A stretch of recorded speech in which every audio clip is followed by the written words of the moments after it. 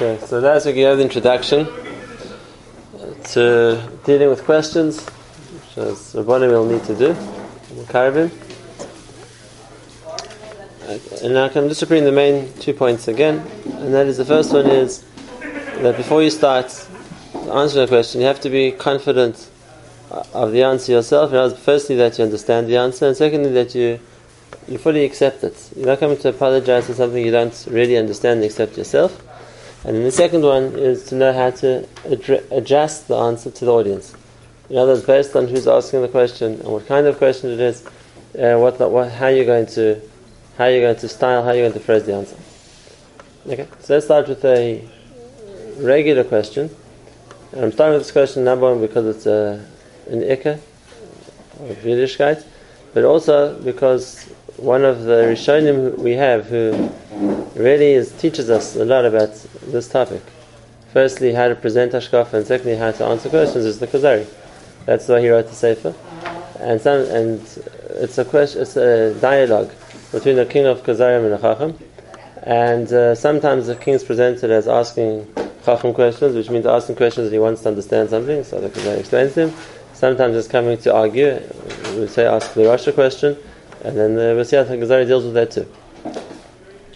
And therefore, I'm going to start with the same starting point that the Kuzari started with, which is the question of the concept of Klal Yisrael being the Aman Yivchar, Klal Yisrael being the chosen people. And that is, being the chosen people means we consider ourselves to have a distinction over everybody else in the world. Now, the Kuzari makes the statement right at the beginning, when the king meets him for the first time, and he tells him, tell me what's different about the Jewish people. And the Kuzari says that just like you understand there's a difference between plants and animals and people, so understand there's also a difference between people and Klal Yisrael. And the king tells him, I knew you shouldn't have wasted my time talking to you because you're not rational. And the Kuzari says, no, I'll explain to you why I am. That's where he started the Sefer from, which is he understood the importance of emphasizing this point first. And particularly today, it's to people with a Western outlook on life, a liberal value system, so that sounds very, very wrong to them. People believe in universalism and everybody is the same, and to claim that you're better than somebody else is being racist or being elitist or whatever one wants to call it. Just confirming this is the thing I was most bothered by when I was being Makarav. Right, as many people are, especially people from that culture, that worldview. And so that's first, like we said always, firstly let's convince ourselves. Let's convince ourselves what does it mean to be the Aman Yivchar, and how do we know to be the Aman Yivchar, and what privileges does it give us. And then once hopefully we are convinced ourselves of it, then we'll talk the second part of how to answer the question, how to convey the information, depending on the way the question is asking. So number one, it's not a suffix bichlal, it's a Torah. And Torah tells us more than once. The Torah says, for example, in one of the places, Hein Hashem Elokecha, Hashemayim U'Shmei Hashemayim. Hashem owns the heavens and the heavens, v'chol hashabam, the earth, v'chol hashaleh. Hashem owns the world, Hashem owns the universe, it's all Him, it's all His, and with all that Hashem has, rak ba'visecha b'char Hashem. And out of all that, all Hashem wanted was your ancestors, that's the Avos, v'yivchar b'zarei acharov. And He chose the descendants of the Avos, the seven. So the Torah tells us blatantly, Hashem owns everything, it's all His, and all He cares about in that vast expanse called the universe is the Avos and their children, which is Klal Yisrael. That's one place. Similarly, you, Hashem, chose to be His treasured nation. It's not a suffix. The Torah says it lots of times. And that is, Klal Yisrael were chosen to be an Aman Yivchar. And the other nations in the world were created as well, of course, for a purpose, but they weren't in the same category as Klal Yisrael, who were chosen to be the Aman Yivchar. Now, let's start with why is it like that? Why is it like that? In other words, the proof, how we know it's like that is because the Torah says so a number of times. Why is it like that? So the Ramchal explains this in Derech Hashem. And the Ramchal explains in Derech Hashem that Hashem created this world, as we know, for a purpose. And the purpose of the world means that He needs people in the world to bring the world to its purpose. And originally Adam Rishon would have been one person, and had Adam done his job, then he would have been the one individual who would have brought the world to its purpose. Adam failed. And in the footsteps of Adam, so Hashem was looking for other people who would be willing to bring the world to its purpose and justify what he wanted the world to be. And the world, any opportunity it had, unfailingly missed its opportunity to do that. Until Avraham Avinu came along, he was the first one who was worthy of Hashem saying about him that he was doing what Hashem wanted a person to do, and he was therefore justified the creation. The point of creation was that a person would do what Hashem wanted him to do, a person would partner with Hashem, so to speak, in perfecting the world. The first person to justify the whole point of creation was Avraham Avinu, and that's why the whole world now rests in Avraham Avinu. In other words, because of him, he now has justified the point of the world. Now, like the Derech Hashem says, that didn't mean other people couldn't join Avraham. Avraham himself publicized the Emunah and had a large gathering, a large following of people who believed, who he brought to Emunah as well. But in subsequent generations, the influence of Avraham was lost in the world around, until when HaKadosh Baruch Hu offered the world before Matan Torah, if they also want a part in fulfilling the world's mission, then no one was interested. And therefore at that stage, so HaKadosh Baruch Hu decided that what was originally meant to be the job of mankind in the world has now become the job of the Jewish people. And then in that stage we became the Am HaNivchar. At Har Sinai we were chosen. Chosen means that we were chosen by default. In other words, there was no one else that was willing or interested in doing what HaKadosh Baruch Hu wanted, and therefore the whole future of the world and the whole point of the world and the whole tachlis of the world now rests on us. And just like before that, we would say that a person was unique, as he was the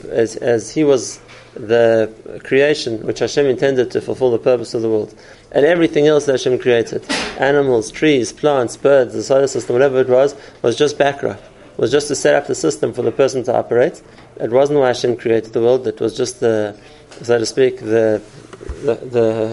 stage on which a person could act. So what happened was, when people collectively, the rest of the world collectively, decided that that's not what they wanted to do, they turned down that option. So then they also get put into the category of being the backdrop, of being the supporting actors for the world stage, which is now going to be dealt with by Klal Yisrael. So that the first point of the concept of Am HaNivchar is that what was originally meant to be the job of mankind in totality became the job of just Klal Yisrael. And now, of course, if we're the ones who now entrusted with the mission of carrying out what HaKadosh Baruch Hu wants, then his focus is on us. So until Matan Torah, if more other nation would agree to take Torah, they could have been part of it? Technically, yes. So what shot with all Haftarah Hashem into the others and Golos and Mitzrayim? They would have become part of us. They could have joined us. Even though they weren't Mitzrayim? Yes, they could have joined us. They wouldn't have replaced us. They could have joined us. Now, the Ramchal says one more thing. This is an important point to remember whenever you explain this point, and that is, that doesn't close the door on other nations, because there's still a concept of somebody becoming a ger. All it means is that, in the status as they are now, they're supporting stuff. As the status they are now, they're not the ikar of the bria, and therefore HaKadosh Baruch Hu isn't looking to them as someone who's going to bring the world he wants to bring it to. But there are people who can have bechira, and if they realize the emes and they choose to join, so to speak, the Am HaNivchar, so the door's open. We accept gerim. And this, by the way, is always the counter to people who claim that Judaism is racism. It's not. If it's racism, then you can't join the ranks. If you're against Africans, then you won't accept one because he wants to be a white. If you're against whatever other population sector it is, you're not going to accept them because they want to be like you. It's something which is intrinsic. If we wouldn't accept gerim, then maybe we could say that we are elitist. But we do accept. Whoever wants to come from any nation, if they want to be faithful to the Torah, we'll accept them. And if that's the case, we're not being racist. We're not saying that no one can join us and be the Am HaNivchar. Everyone's welcome to join us and be the Am HaNivchar. But the Am HaNivchar is a mission, and that is to do what HaKadosh Baruch Hu wants. That's why Hashem chose us. That's why Hashem expects from us, and that's the privilege we have. And if someone realizes that emes and wants to join us, then they can become part of the Am HaNivchar too. Okay, so yeah.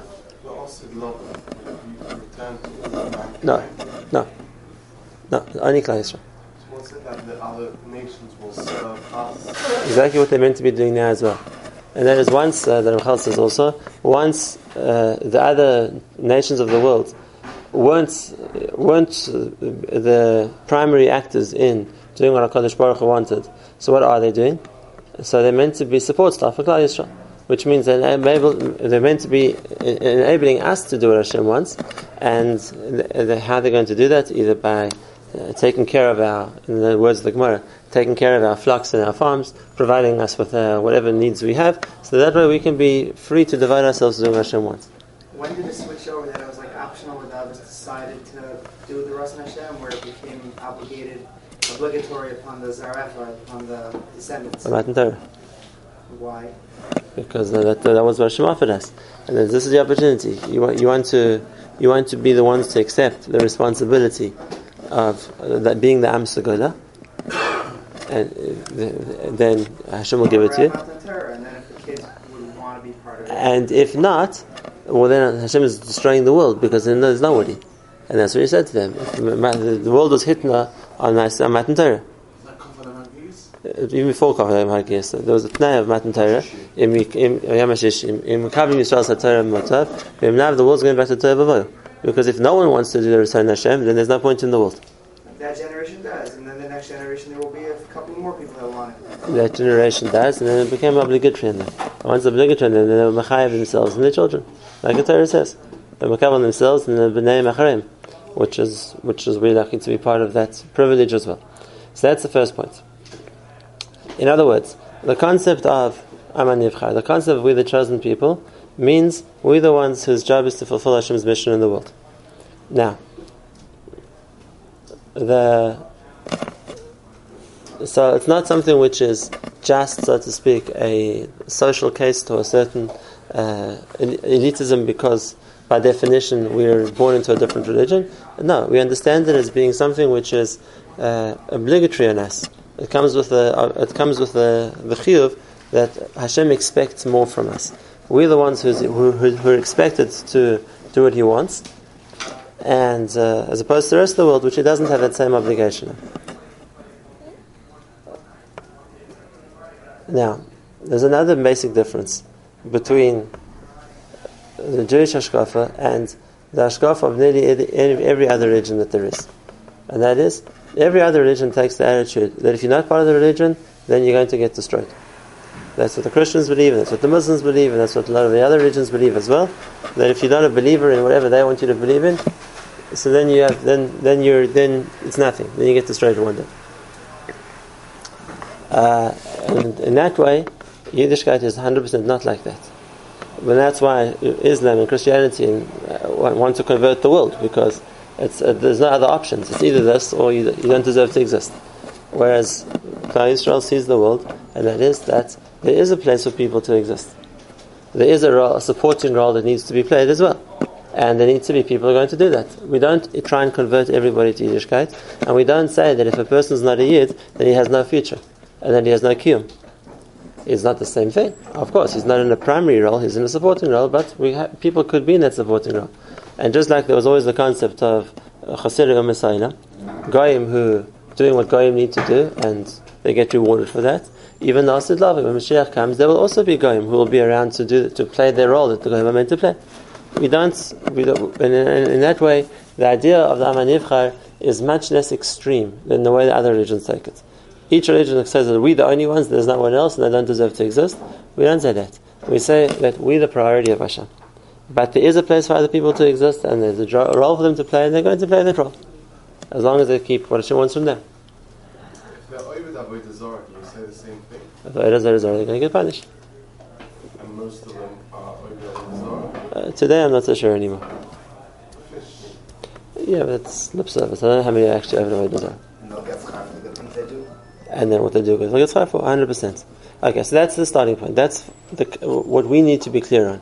We need to be clear on, and why this is the basis of Emunah is because considering ourselves equal to everybody else means we don't appreciate that we have a mission to play as Klal Yisrael. And if we consider ourselves, we're not better than anybody else is. So then we're basically nullifying the importance of what we're doing here. Because I happen to be doing this, and you happen to be doing that, and it's all the same. And therefore we tend to equate things. And that's a big mistake. It's not all the same. A Jew has a mission. And he's instructed in that, and he's going to be held accountable for that. Now, that's for us. How do we present this? So once again, it depends the way the question is asked. So I'll give you a few examples of how I've been asked the question, and based on, like I said, the way one gets asked the question, so that's the way you're going to give the answer. So one time I was speaking to a clergyman, a priest, an English priest, and he asked me this question. Obviously, that's always the one to ask you. And the way he phrased the question was, you believe that everybody was made in the image of God, right? That's what it says in the Bible. Yes, I believe that. It says so. So he said, well, if we're all made by God, so then why should he be better than me? He made all of us. Now, that's a mistake. The question is a mistake because we didn't say Hashem made us more than Hashem made them. What we said is Hashem made us to do a different job than He made them for. So how are you going to put that point across? So I gave him a mashal like this. Again, I'm using England as my mashal just because that's where the story happened. So I said to him, listen, in England, but you could use any other civilized country as well. I said, we have... Large hanocha. Okay, we'll go with hanocha just for now. I said, there's the way that the government deals with the average citizen. And what's the way the government deals with the citizen? You have certain responsibilities to the state. You have to pay tax, you have to abide by laws, you have to live something which isn't disturbing other people too much, whatever it's going to be. There is the laws that the country has for citizens. And in return, what does the state offer you? So the state offers you a certain amount of security. They have an army, a certain health system, if it still works, transport, whatever it's going to be that the state offers its citizens. I said, okay, and that's the way a country works. I said, but within the country, there's a certain subcategory that have a completely different way that the government works with them. And that is the army. Why? Because the average citizen doesn't get food every day from the government and doesn't get the government giving them everything they need and looking after them. Take care of yourself. There are certain basic things you provide enough that you can look after yourself. When it comes to army, so the army expect rations every day and they expect to be looked after and better health and whatever it's going to be. Why? But on the other hand, there are 100 more rules in the army. Because when you get up and what you do and how you march and what you have to do with yourself, and they'll give you instructions and you have to listen. They don't tell their citizens what to do. The citizens, they leave alone. As long as you're not disturbing them too much, you can do what you like with your life. When it comes to army, everything is regimented. So you're going to say that, one second, why is there such a difference? They're all English citizens, so why is there such a difference of how we deal with it? And the answer is that the army are the ones who are there to work for the government. Whatever, to protect the country or to fight for it, whatever it's going to be. So if you're not working for the government, so then the government's going to be much more on top of what you're doing. You're working for them. And on the other hand, they're going to have to look after you much better because they're now responsible for you. Whereas the average citizen, okay, you're living in the country, we'll deal with you, what we need to give you the basics to live here, but you aren't necessarily employed by the king or the crown, and therefore we don't have the same responsibility you to us. So to think of it exactly the same way. All the goyim are called mishpachos hadama. You're citizens of the world. Hashem put you in this world. He has minimal requirements of you. Don't destroy society. Don't kill. Don't steal. Whatever it's going to be. Don't destroy the society you're in. And Hashem will give you life, and He'll give you the rain, and He'll give you food, and He'll give you oxygen, whatever it is He has to give you. But He has no more expectations than that. You're a citizen. I said, consider Klal Yisrael the army. We're here to do a job. And if that's the case, we're employed. Hashem is making sure we do what He wants us to do. And then He's going to give us instructions, how you get up, and how you wash your hands, and how you get dressed, and what you do all day. But at the same time, if we're the army, then He has to look after us. Like you look after your soldiers. And I said, so of course, Hashem made everybody. But not everybody's a soldier. You can have citizens too. Well, that's exactly the point, just giving a mashal for it. The Aman Nivchar means we were chosen to do a job, which means we're now employed. Originally, all people could have been part of that. Hashem gave up on them. So He left them to be citizens of the world. With the minimal requirements He wants from a citizen, but Klal Yisrael is still the focus because Klal Yisrael are the army. So it seems like in the mashal, the citizens could be very destructive and hurt the army, and the citizens could also be very supportive and help the army. So meaning they are just citizens, but at the same time, the citizens have a massive impact on the army based on. So what's meant to be, the citizens are meant to support the army for sure, but and then that's what the Goyim are meant to do as well. And like we said, they're meant to be a supporting cast to help Klal Yisrael. Exactly. Okay, so that's the one way to answer the question. We ask someone, Shalas Chacham. That's a Shalas Chacham. The person wants to understand. Like, why do you, in what way do you say you're chosen? In what way do you say you're different? If we're all created by God, so what makes you nivchar? And like I said, the answer we understand. The answer is because we were chosen to fulfill a mission. And the rest of the world wasn't given that mission. The question is just how you're going to present it. So it's just the marshal to present the idea. What did he think? Yeah. He didn't convert, but he had the answer. Yeah. How much are you allowed to explain to a guy? Meaning, if he would have been convinced to convert, isn't that wrong? No, if a person is looking for the MS, he's allowed to find the MS. We don't try actively go and convert people, because, like again, Abraham was different. He wasn't yet a nation of Klal Yisrael. That's where we were starting off. But today we don't actively look to. We don't try and convert people. But if a person's coming to ask us, then we can answer that. Why don't? Because, like we said, we don't take the worldview that you have to be a Jew. Hashem needs an army, but whoever else is a good citizen, that's okay as well. Okay, that's the. We can. Yeah. Now, that's the Chacham answer. The Chacham answer if we had to explain the concept of Aman Nivcha, why it's like that. Now, what's the other ways that we could ask the question? Another way to ask the question, and what's the right answer going to be? So let's start with the Tam question next. The Tam question is for the person who doesn't understand, but he knows that you consider yourself elitists. You don't want to marry with us. You don't want to. You want to keep yourself separate. You want to whatever. What's this? You want to, so to speak, stigmatize yourselves. You want to withdraw from everybody else. Why are you so unaccepting or so unwilling to be involved in everyone else?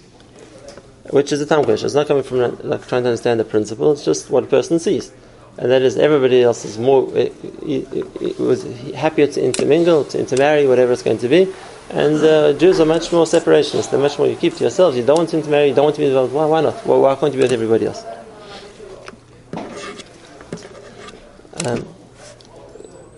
So, what's the way to answer the question? If that's the way it's asked. In other words, it's coming from the same yesod, but without the intelligence of answering to explain the principle. It's just the mazais question, which is, what do I see? I see that you don't want to mix like everyone else mixes. Why don't you want to be with us?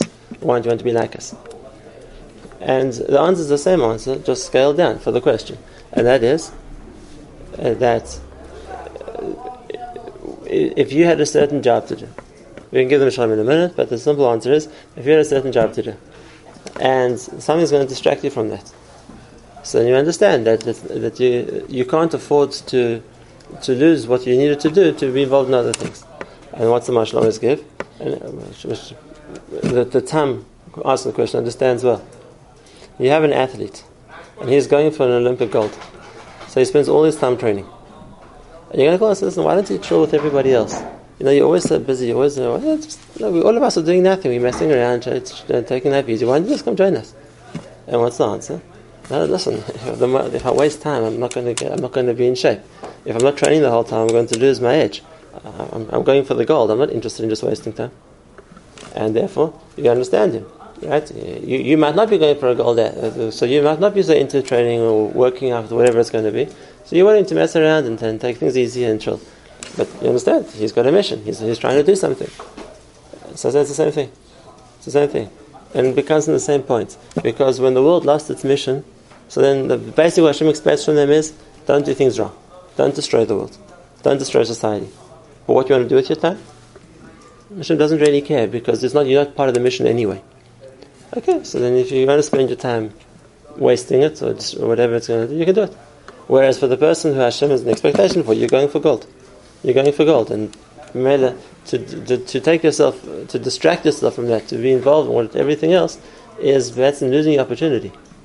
Now, the counter question that is, now if you're talking about the guy who's sitting studiously learning all day and all night, or whatever he's doing, people understand. You understand. We don't want to, he's on a mission.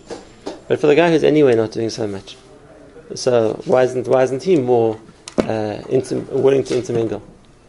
And the answer is, and it's the same answer, just again scaled down to the question, and that is because we understand that a person, he's meant to do that too. And at least what we want is that don't lose the mission. And that is, if you're going to, if you're still, let's understand, aware of your identity, so hopefully you'll still do your job. But the more a person blurs his identity and the more he loses that, so the more he's going to forget about what he's meant to be doing. And that we don't want to happen. That's the time answer. Notice I avoided saying anything negative about anybody so far the whole way. I didn't say because going like this or because they're like that, or whatever it's going to be. Then it's not going to help anything. We can answer the question without being negative. We can answer it and talking about revolving around the theme again of what's the mile of Klal Yisrael and how to present it. That's what makes us need to be more focused on what we need to do, or at least not lose that focus on our mission by being sidetracked or waylaid by the rest of the world. Could you use that answer also to a irreligious woman who wants to get married to a non-Jew? We're going to talk about that. Intermarriage and assimilation is a separate question. We'll deal with it separately. First, talking about the concept question. Marriage, as in mingling, any mingling. No, he was talking about concept. Why do you think yourself better? Why do you think yourself that you're this chosen people? You're special. You're different. So that's the question we're dealing with now. The question of intermarriage is a separate question. Whether we'll deal with it in a different way. Okay. Now the last question is the Rasha question. The last question is the Rasha question, and that comes from the point of it can come in one of two ways. Either it's with a counterattack, like you think you're better than us, well we think we're better than you, or isn't that what that philosophy of people? They make certain castes in society and they consider themselves superior to other people. That's Nazi theology. The Aryans consider themselves to be the super race, and everybody else were, in their German, they called it in their language Untermenschen, which means subhumans, and you're doing the same thing. You're doing the same thing. So that's the Rasha question. So what's the way to answer it?